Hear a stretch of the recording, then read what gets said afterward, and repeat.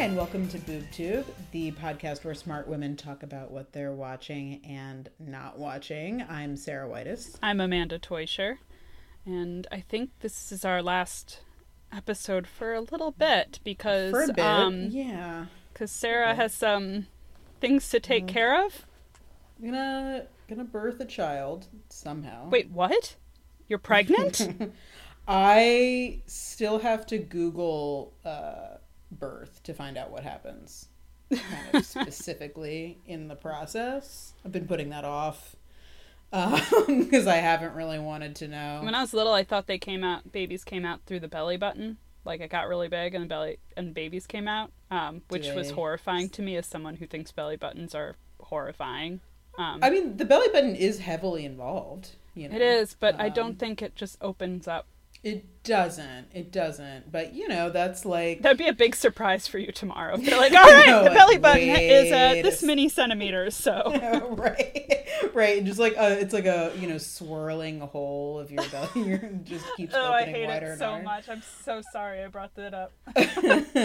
But, right, umbilical cord, the whole thing. The belly button remains an important factor. It's so disgusting.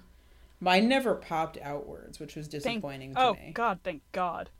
I wouldn't want to hear about it if it did. I was hoping it would happen. Horrible.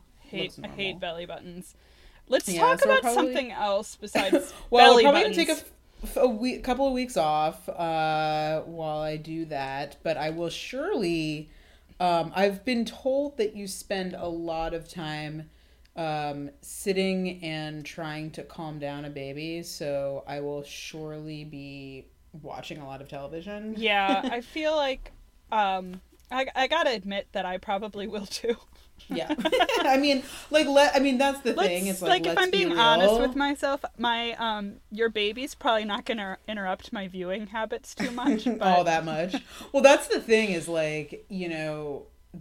having a newborn is not going to be very different from like life as it has been for the last 2 months. I think that's right. I think it's not that much changes.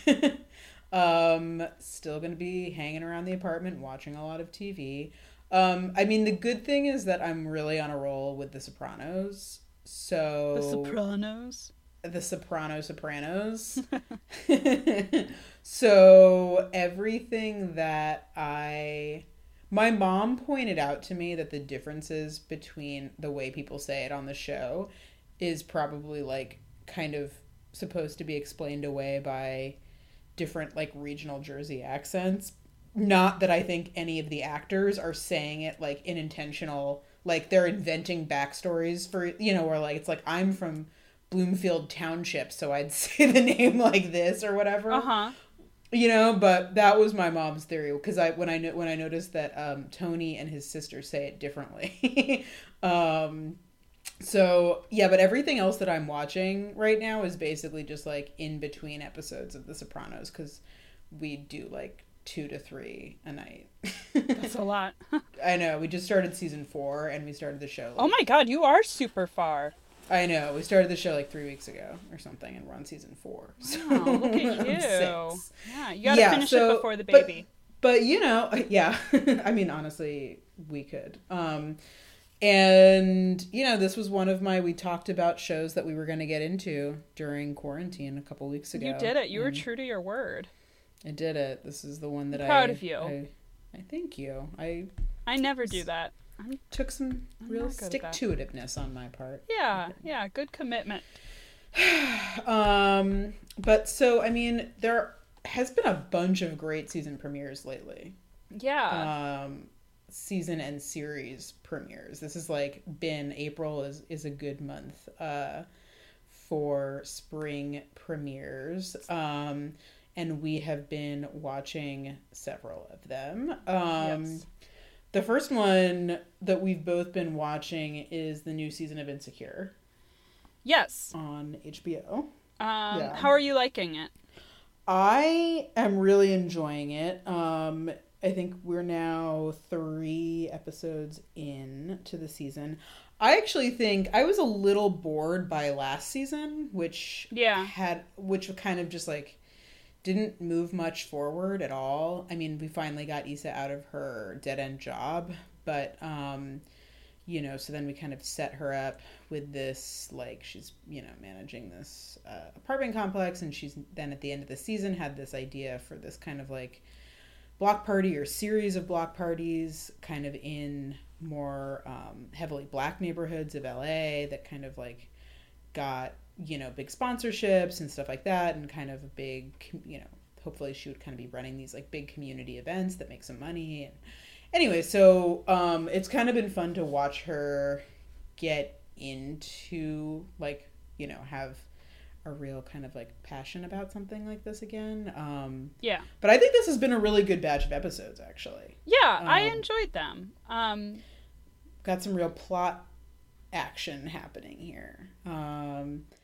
I was saying that a weak point on the show for me, I think, has like usually been Issa's love life. Mm-hmm. Ever since she and Lawrence broke up kind of in, way back when, he's like sort of stuck around. And I feel like a lot of her relationships have just been sort of dead end plot wise. And Lawrence was still around, and like I appreciated that because the guy who plays him is really hot, but didn't really do much. We'd like get snippets of his life, but it's like, to what end? Yeah.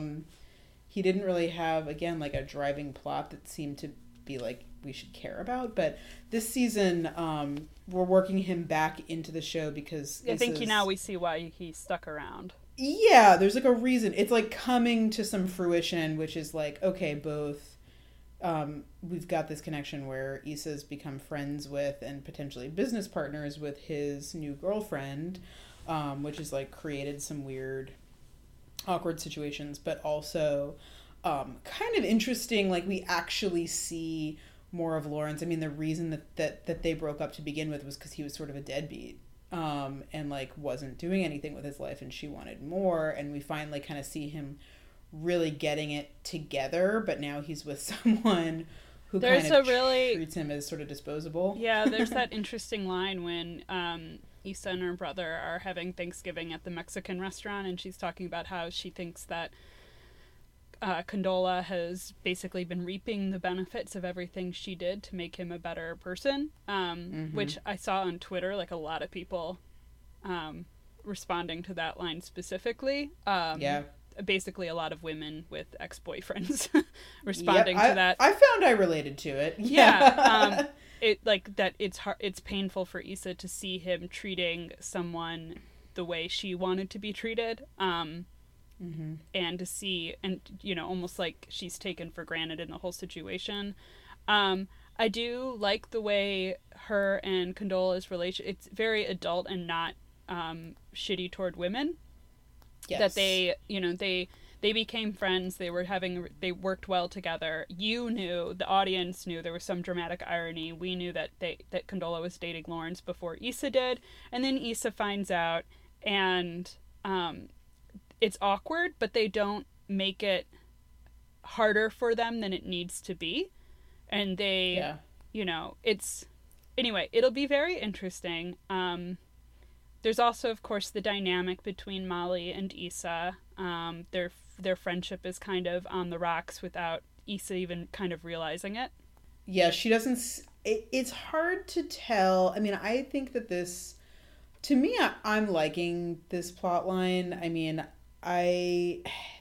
It's hard because it feels a little bit like throwing a wrench in where it's not needed. Like it feels a little bit like it's, just kind of creating drama. I mean, that's how I tend to feel Molly about, and Issa. Yeah, that's how I tend to feel about things about women's friendships. Like there's so many movies about women going on group trips together, and the crisis is always like a big fight, and I find it a little tiresome, and kind of frustrating and hard to watch. Like it's painful. I don't like it. So I don't really enjoy this.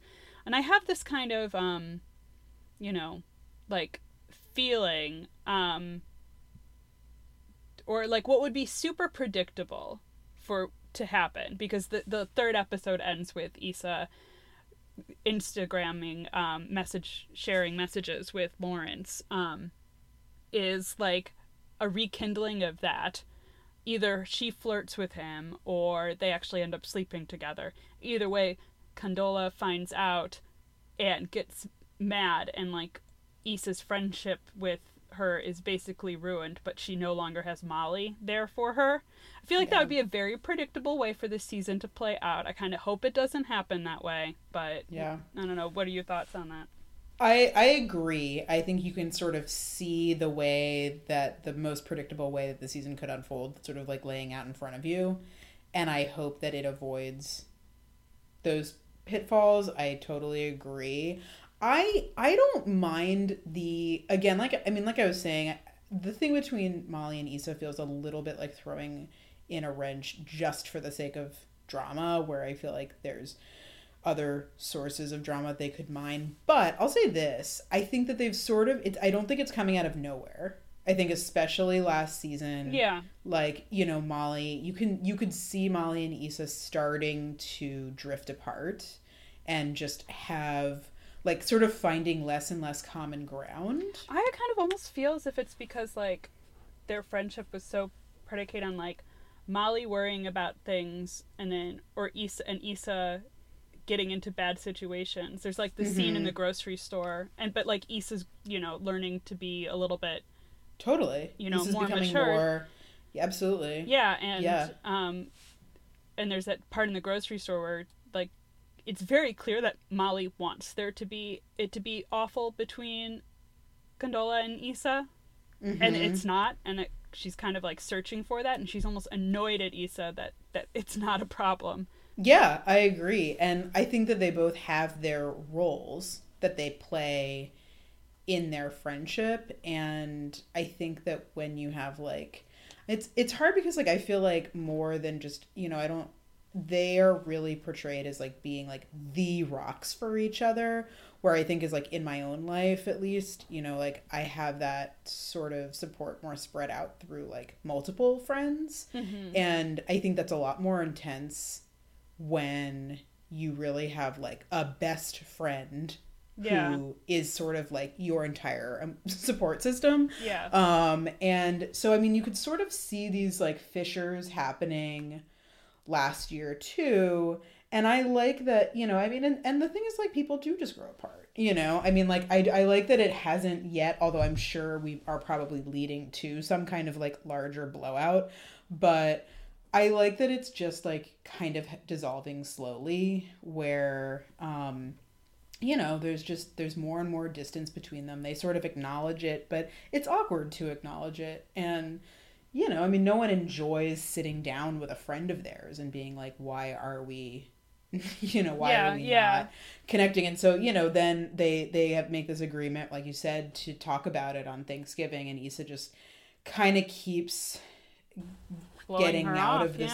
blowing her off. And then Molly is not willing to also, you know, kind of put her in place and be like, you know, no, you said you were going to come over. I'd appreciate it if you came over. You know, instead she's just like, you do you, you know, and then I think that probably puts Issa off a little bit. And, you know, that's just like sort of these sort of like micro, you know, like micro irritations are sort of like how these things do, you know, how like friendships do, just like, and all of a sudden you just wake up one day and you realize you haven't spoken to this person in 3 months or something, you know? And so, like, that happens. And so I think it's interesting. I think to me it's actually pretty realistic, at least in the context of, like, a show where we have a lot of ground I think to cover it is, in a couple of episodes.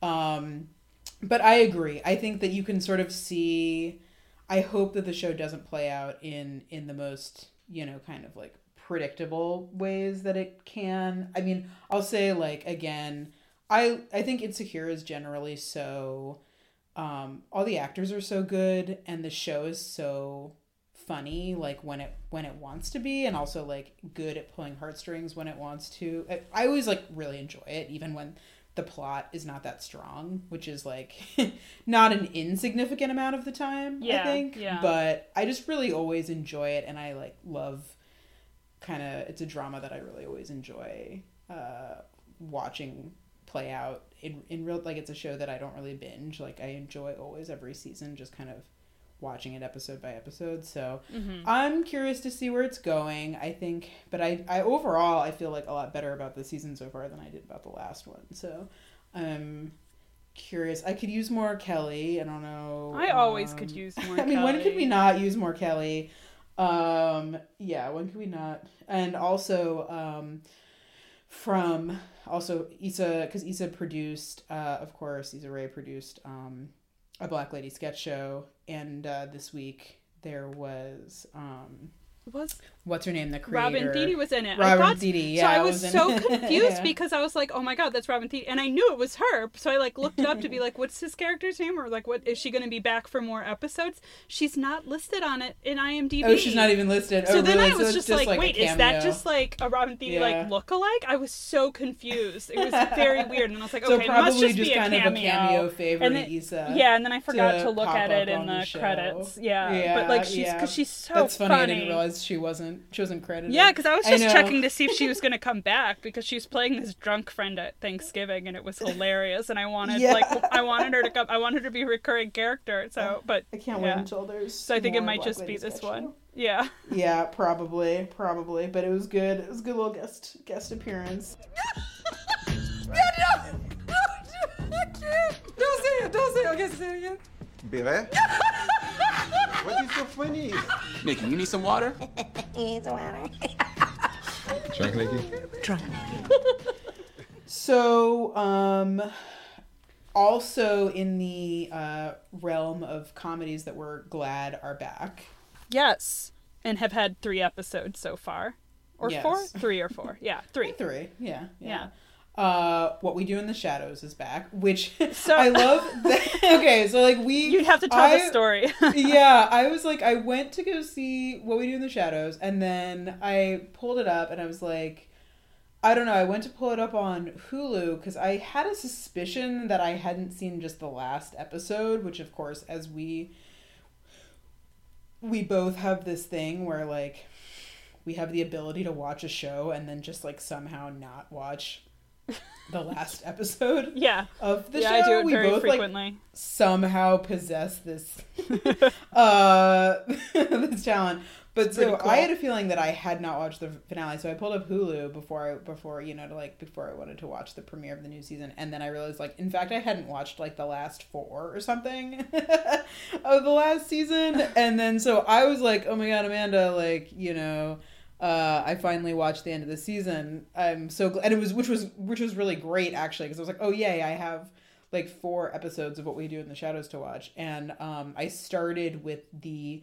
vampire, what are they called? They're called like the council. The council, the vampire council, the vampiric council, which was brilliant with all like the guest stars. Tilda Swinton and all these like other actors who played vampires, and then you were like, oh, wasn't the finale wasn't that great?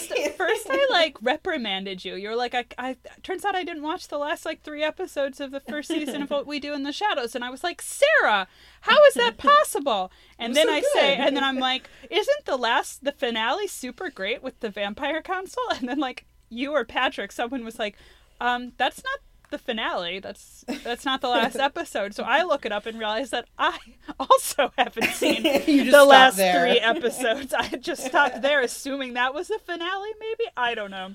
So I also watched the end of the first season this past week. Thought it was wonderful. I loved the reveal of Guillermo being a descendant of Van Helsing, the famous vampire hunter of lore. It was really good. The other one that I loved from the end of last season was the vampire orgy episode. Yeah.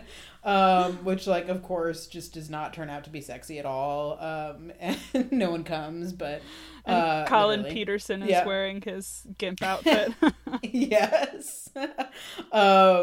Really good. Yeah, Guillermo tries to lure his virgin friend to the vampire orgy. But so then, right, the finale was really good, and then we lead into this new season, which I think has been great so far. And they're keeping up with the Van Helsing thing, where you have like Guillermo slowly like having all of these like preternatural abilities. Like he tosses like a wooden stake to the side and it lands like in the heart of a mannequin. He like uses a crossbow. He ends up finding, like, I don't want to spoil anything, but he finds other vampire hunters somehow, and he just keeps stumbling into basically his destiny. And I love that this is a continuing thing. It's a really good twist for the second season, and I think it shows creative longevity. That, like, the show isn't just going to be a series of bits every episode, that they're, like, going to move things along. People can change allegiances. I think it's going to be really great, because obviously he's going to become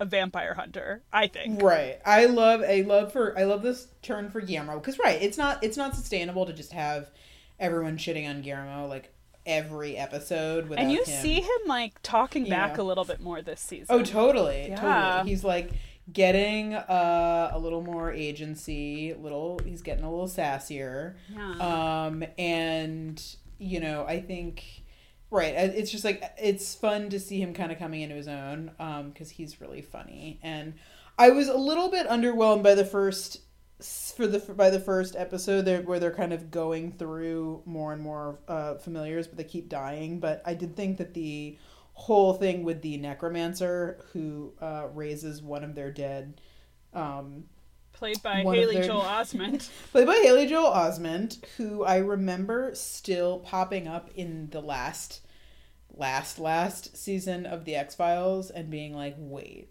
That's Joel. Yeah, and that was like the first time in the pit or something. Yeah. Yes. Yep. And so he's pretty funny in this. The necromancer is really funny, who's like sexting while he's trying to like raise the dead. He's like trying to raise Haley Joel Osment's character dies, and he's like trying to bring him back.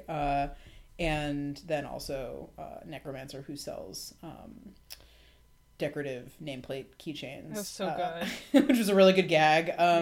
And then he brings the familiar back, but he's a zombie and that's no good. So that was really good. I also thought the most recent episode, The Superb Owl, was really funny. It was good. Their neighbor in Staten Island, who has the world's largest collection of Ocean's 12 memorabilia. That's so good. It's like Ocean's 11, set the scene or something. Really good. And then Nadia's Matt so Berry's funny in this episode. He's like, you must stop talking about the sea. I know. Yeah. We are vampires. Vampires are real. Vampires are real. Let the double hypnosis commence.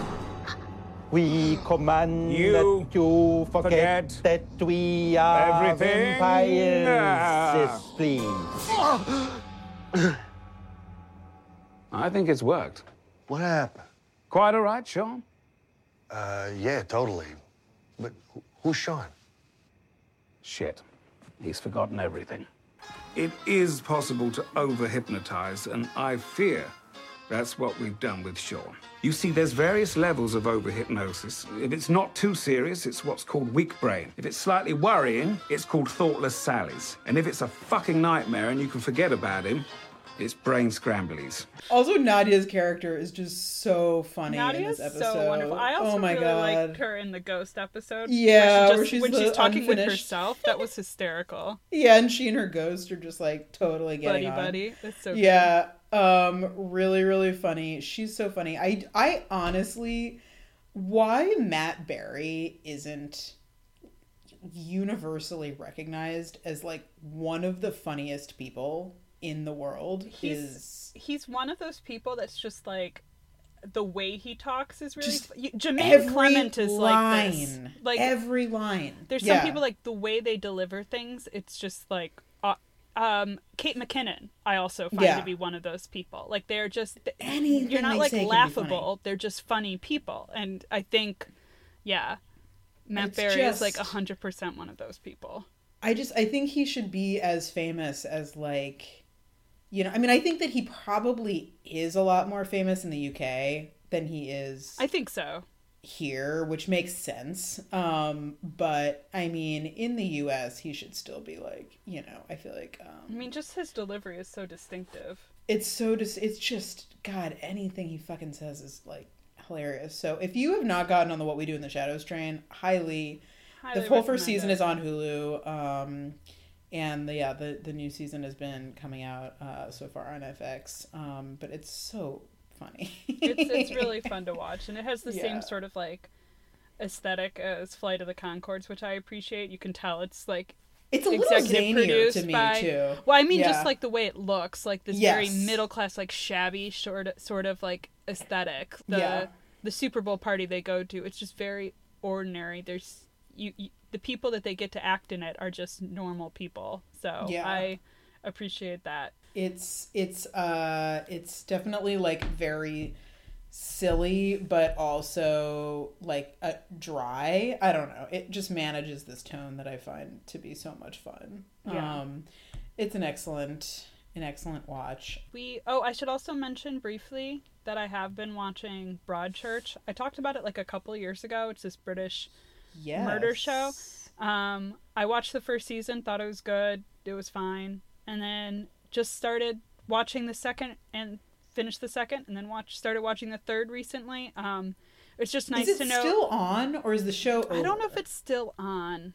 Because I know people talking about. I remember people talking. There's been at least like 4 seasons, I think. Yeah.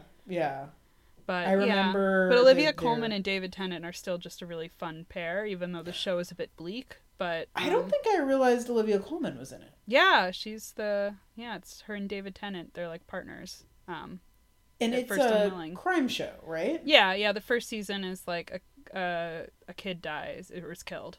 And then the second is sort of the fallout from it. Yeah, it's really fun. And the third is a rape. So it's just really nice to know that in these dark times I can still return to Scandinavian tinged North Atlantic murder shows. Absolutely. And find solace there. Yeah. So just put a plug there that the second season there's some things, about it, but are you watching it on Acorn or is it on like It's on Netflix. It's on Netflix. Okay. Yeah. Okay. I don't know why. I just automatically assume like everything you're watching. Everything I watch is on Acorn. No, I have not watched anything on Acorn in like months. Okay. I think I canceled it. Unclear. Okay, yes, but we do want to talk about a brand new show. There have also been 3 episodes. This is like the rule of threes episode. That I know everything just like started in like early April at the same time. I guess. I guess so. Yeah, like the exact same week. And it's called Run. It's on HBO, and it's getting a lot of buzz right now, I think. And I gotta say, I'm having a lot of fun with it. It's been described alternatingly as a rom-com, thriller. It's unclear, and I think we shouldn't know how to categorize it quite yet because there's clearly a lot of twists and turns on the way. Some reviews I've read have even alluded to like expect plot twists, and we're only 3 episodes in, so I think there's going to be a lot more revealed. Mm-hmm. The premise is these Billy and Ruby. They were college sweethearts. Ugh, that's gross. What are you saying? They dated in college. Thank you. I was like, college lovers? That's even grosser. That is weirder. They dated in college, and they made a pact that if one of them texted the other one, run, and the other person texted back, run, they would meet to catch the last train out of New York City, like going across the country, like, I don't know. And so the movie or the show starts with Ruby, played by Merritt Weaver, getting a text from Billy, played by Donald Gleason, basically saying run, and she's like in a parking lot, and her husband is asking her to go home so she can be there when speakers arrive, and she decides, you know what, fuck it, I'll go. So she buys a ticket and goes to New York and meets him on the train, and now we're 3 episodes in, and they're having sex in a hotel room in Chicago. So Fuck. Fuck. Fuck. Fuck. Fuck. Fuck. Fuck. Fuck. Fuck. I have nothing with me. Just in that moment, you just left? Yeah. So did I. You know, it's been 15 years. Yeah. You remembered everything. First train after 5. I was sure you wouldn't be there. I was there. All handsome. It's been a fun ride. It is fun. I think it's a really fun but somewhat emotionally torturous. It is a little difficult at times. But we got to talk about just the casting. Like, the two of them have such good chemistry and they're so fun to watch. Yeah. I mean, I'm almost like, did some HBO, I'm almost like, I mean, I know, so I think, I don't know, I don't think you mentioned, but the show is created by Vicky Jones, who was a producer on Fleabag, and I think maybe on Killing Eve. I'm not sure. But definitely Fleabag. So, you know, it's got a little bit of that kind of just like sharp, you know, emotionally barbed kind of, you know, sensibility to it. Yeah.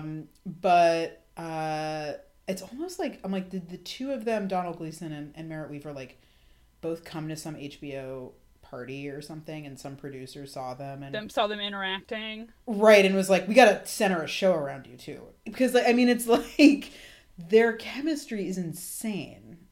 It's like almost, to me, it's like not quite Fleabag Priest level, but it's like in that same universe of chemistry. Yeah, like boy, could anything top I mean, Fleabag yeah, Priest, that's like the bar. So if that's the bar, that's like the high bar. Yeah.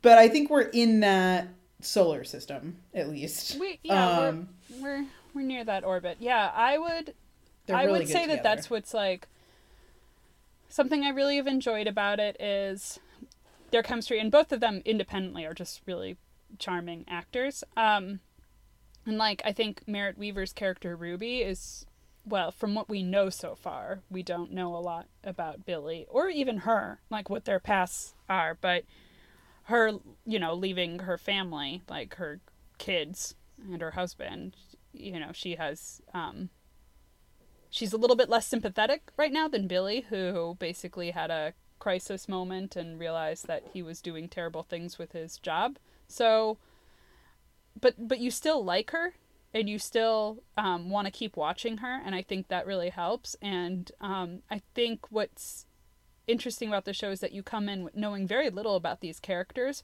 but yet the dialogue is really revealing without being really expository. It's not saying, and then I did this, and then I did this, and this is the kind of person I am. You get a lot, and I think it's the acting and the way they've written the dialogue.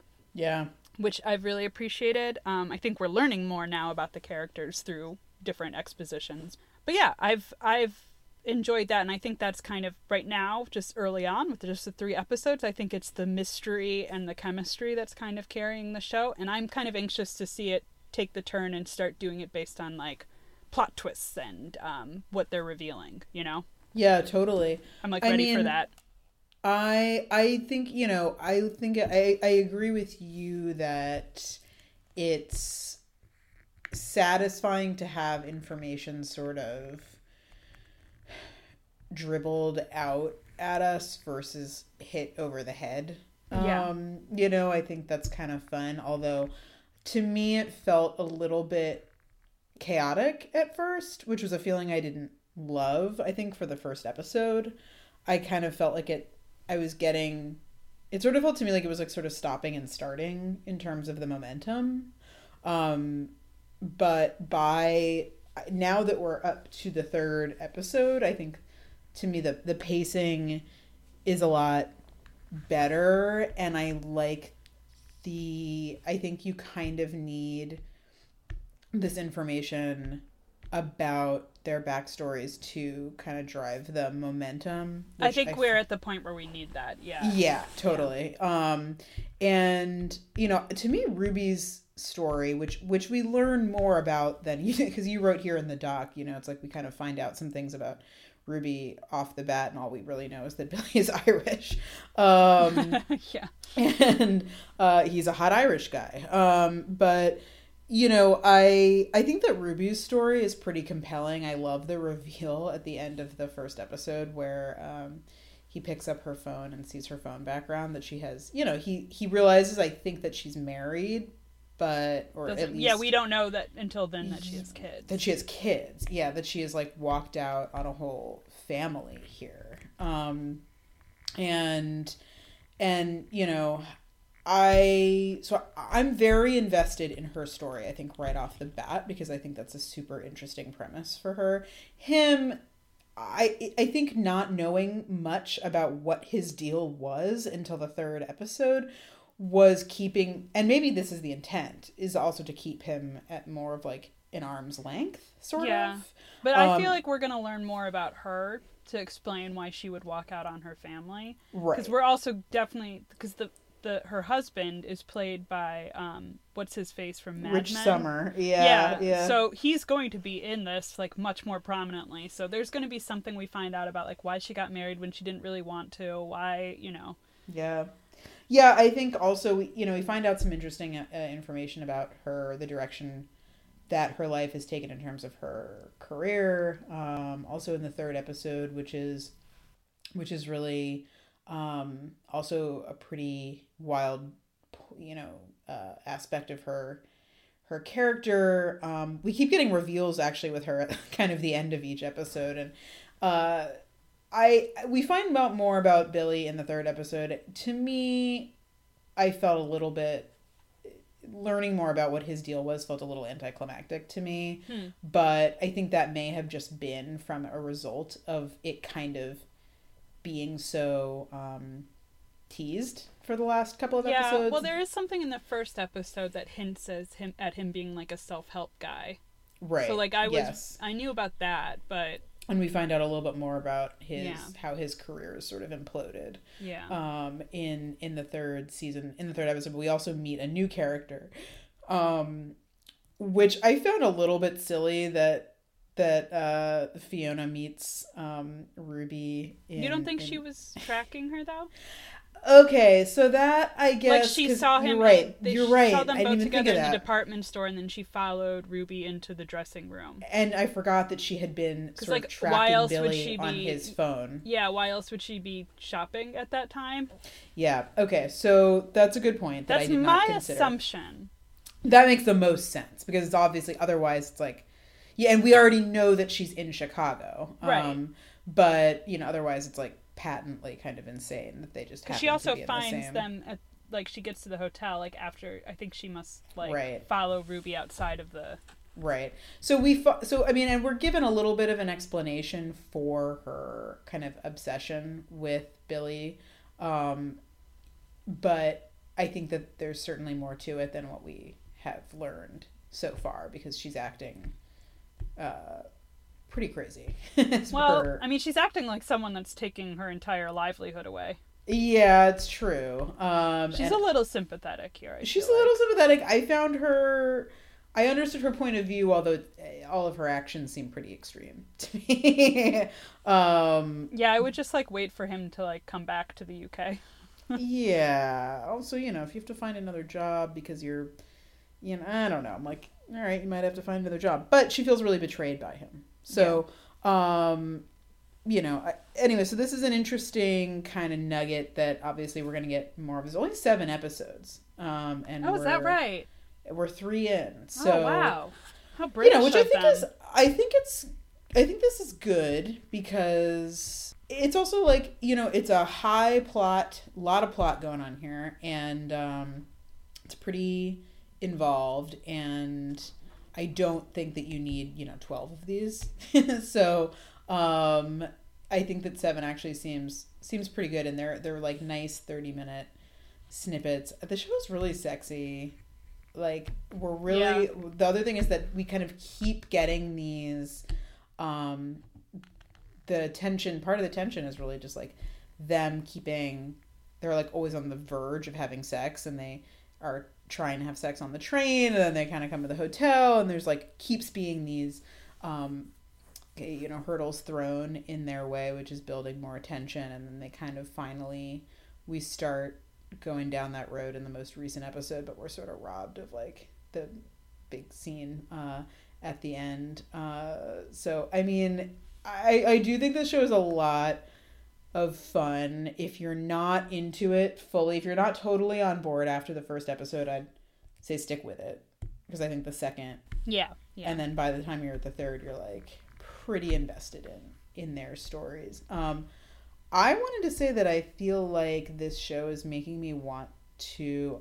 I'm wondering if this show is making Amtrak look a lot more glamorous than it actually I was wondering that too. is. I need to ask my friend I've never Susie taken a about that cross-country because train. she's done the cross-country Amtrak before. Yeah, I'm curious. I mean, I was like, oh, there's like turn-down service and stuff like that. No, it's like quite nice. Yeah, and they're hanging out in the bar cart with this like bartender who's having a lot of fun and like, all right. I know, it looks like way better than the Northeast Corridor. But for sure, would not want to... Which is my experience with Amtrak exclusive. Right.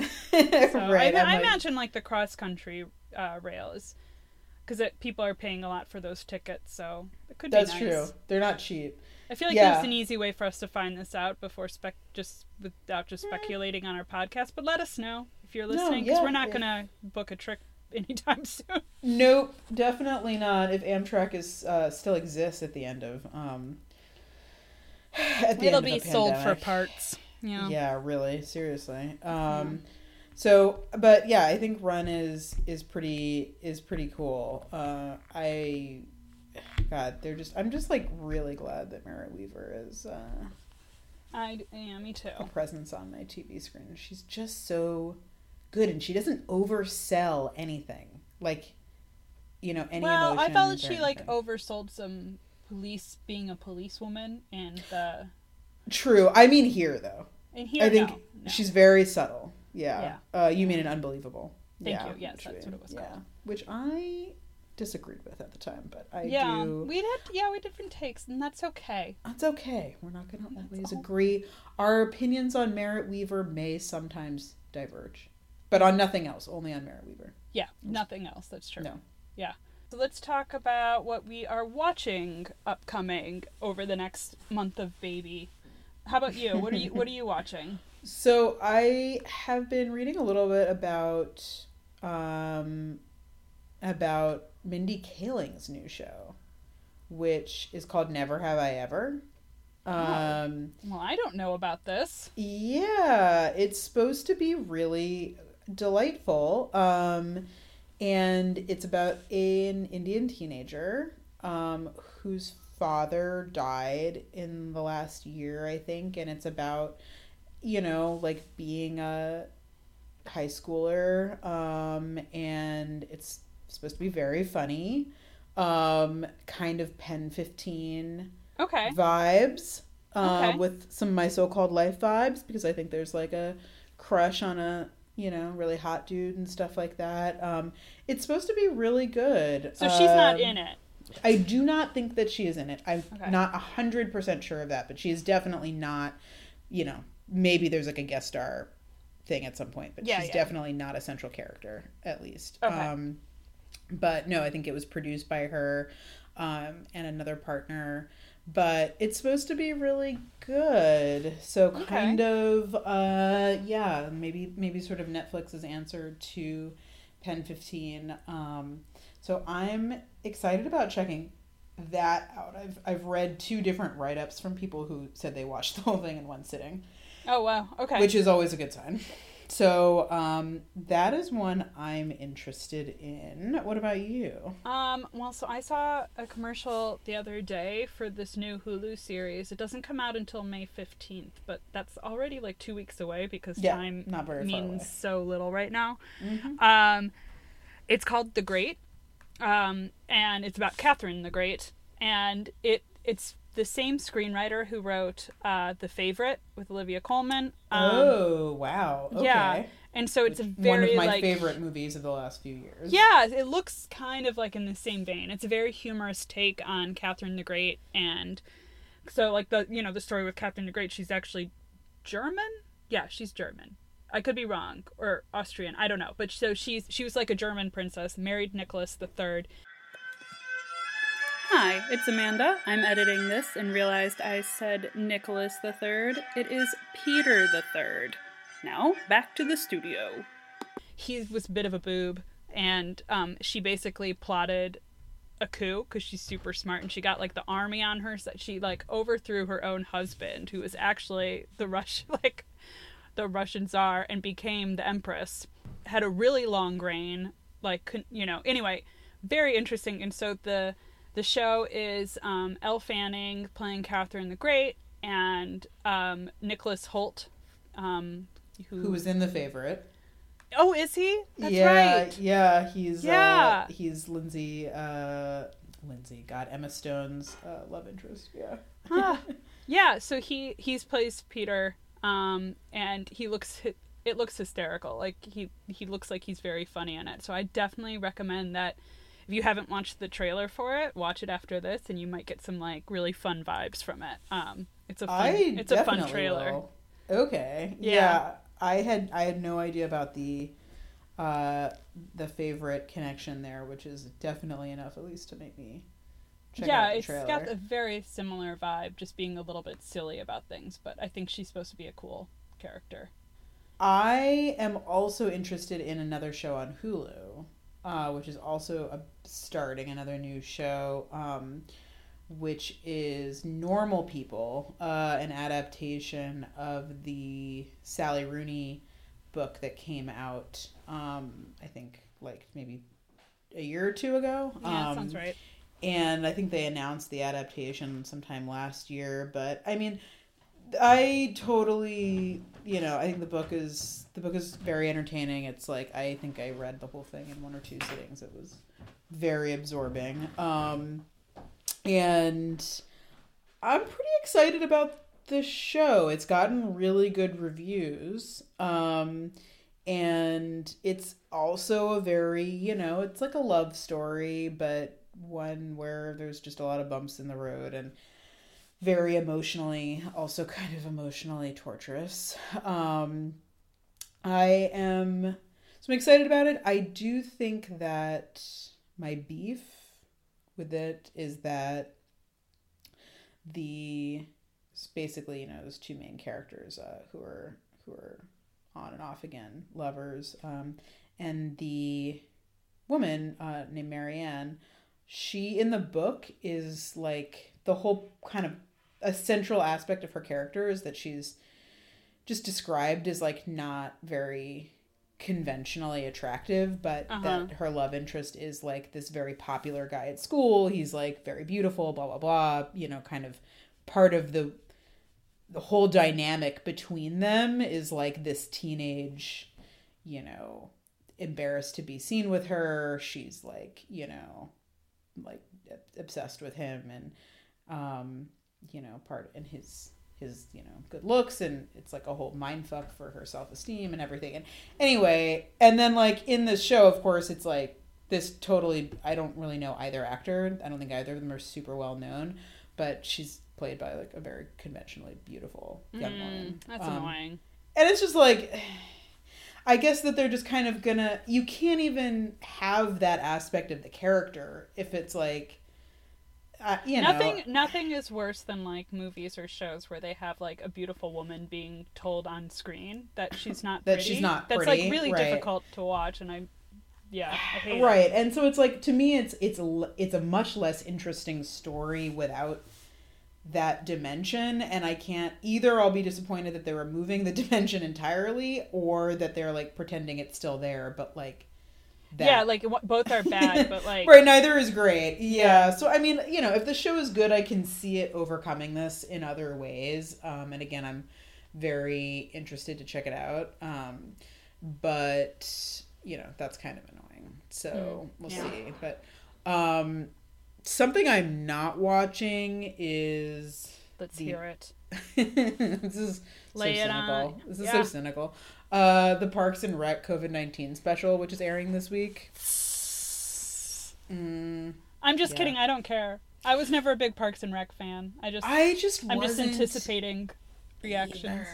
Yeah, I know. And like, I think honestly, I guess when I think about it, because you like Brooklyn Nine-Nine, I think the only Mike Schur project that I've really liked is Good Place. The Good Place. Yeah, because I was also not an Office fan at all. Well, The Office is deeply problematic at this point. I know, but there are people I know, like my office, that are like, I'm rewatching The Office. Or I'm like, watching Office. I'm like, how can you stand it? Michael Scott is the worst. Not just rewatching it. People rewatch this show like over and over.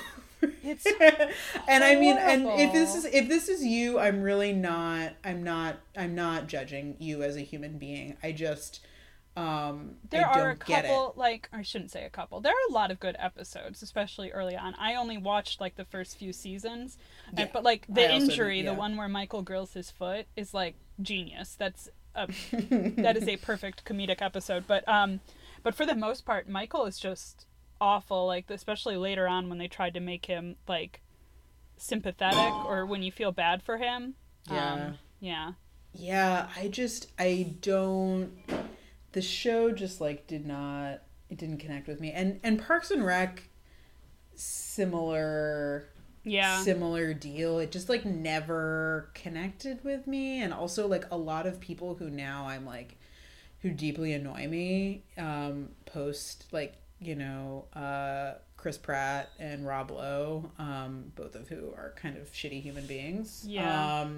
So, I don't know. It doesn't really. Also, what's his face? Aziz, and I don't know. It's just like, it just doesn't do anything for me. So they're doing a special this week. I feel kind of bad shitting on it because it's like literally to raise money. It's going to give a lot of give a lot of people joy. Yeah, and it's like a special that they're doing to raise money for, I think, you know, COVID related, you know, tragedies around the country. So that's good. That's good. I just don't care. Oh, also, right. Featuring Joe Biden, which now, oh my God. Well, this is not a political podcast. No, it's just, you know, some things you look back on and they didn't seem all that harmful at the time, but it's hard not to judge them in retrospect. So yeah, I just, Adam Scott remains good always, but yeah. Anyway, so here's a fun not watching. Yeah. There's a new Netflix reality show, like a dating reality show, because they're clearly just going all in with this, called Too Hot to Handle. And the premise is they got a bunch of hot people and they put them on an island and they told them, and they're like, you can't have sex. And if you do, you're out. And the last person remaining wins 100,000 or something. So the point of the show is to not have sex. Yeah, and apparently these morons, like, this is like, when it's revealed in the trailer, they're like, oh no! It's like Love Island sort of vibes, even though it seems to be a mix of Americans and British people. And they're like, oh no, Sal, this is crazy! Like, they clearly thought they were getting into, like, a sexy show, which is just so bizarre. Like, these people are not relatable. I think the implication, like, at some point in the commercial I watched, was that they would have to get to know each other by talking. And you're, like, supposed to think that that's, like, romantic or, like... Twist. I think you're supposed to think there's going to be some, like, personal growth in this, but I absolutely refuse to believe there's going to be any personal growth in this show. It's clearly so low budget and stupid, and they just got, like, the dumbest hot people they could off the street. It looks so bad. Well, that's kind of funny, actually, because that's not... I mean, of course, it's, like, they're now Netflix just cannibalizing off of their own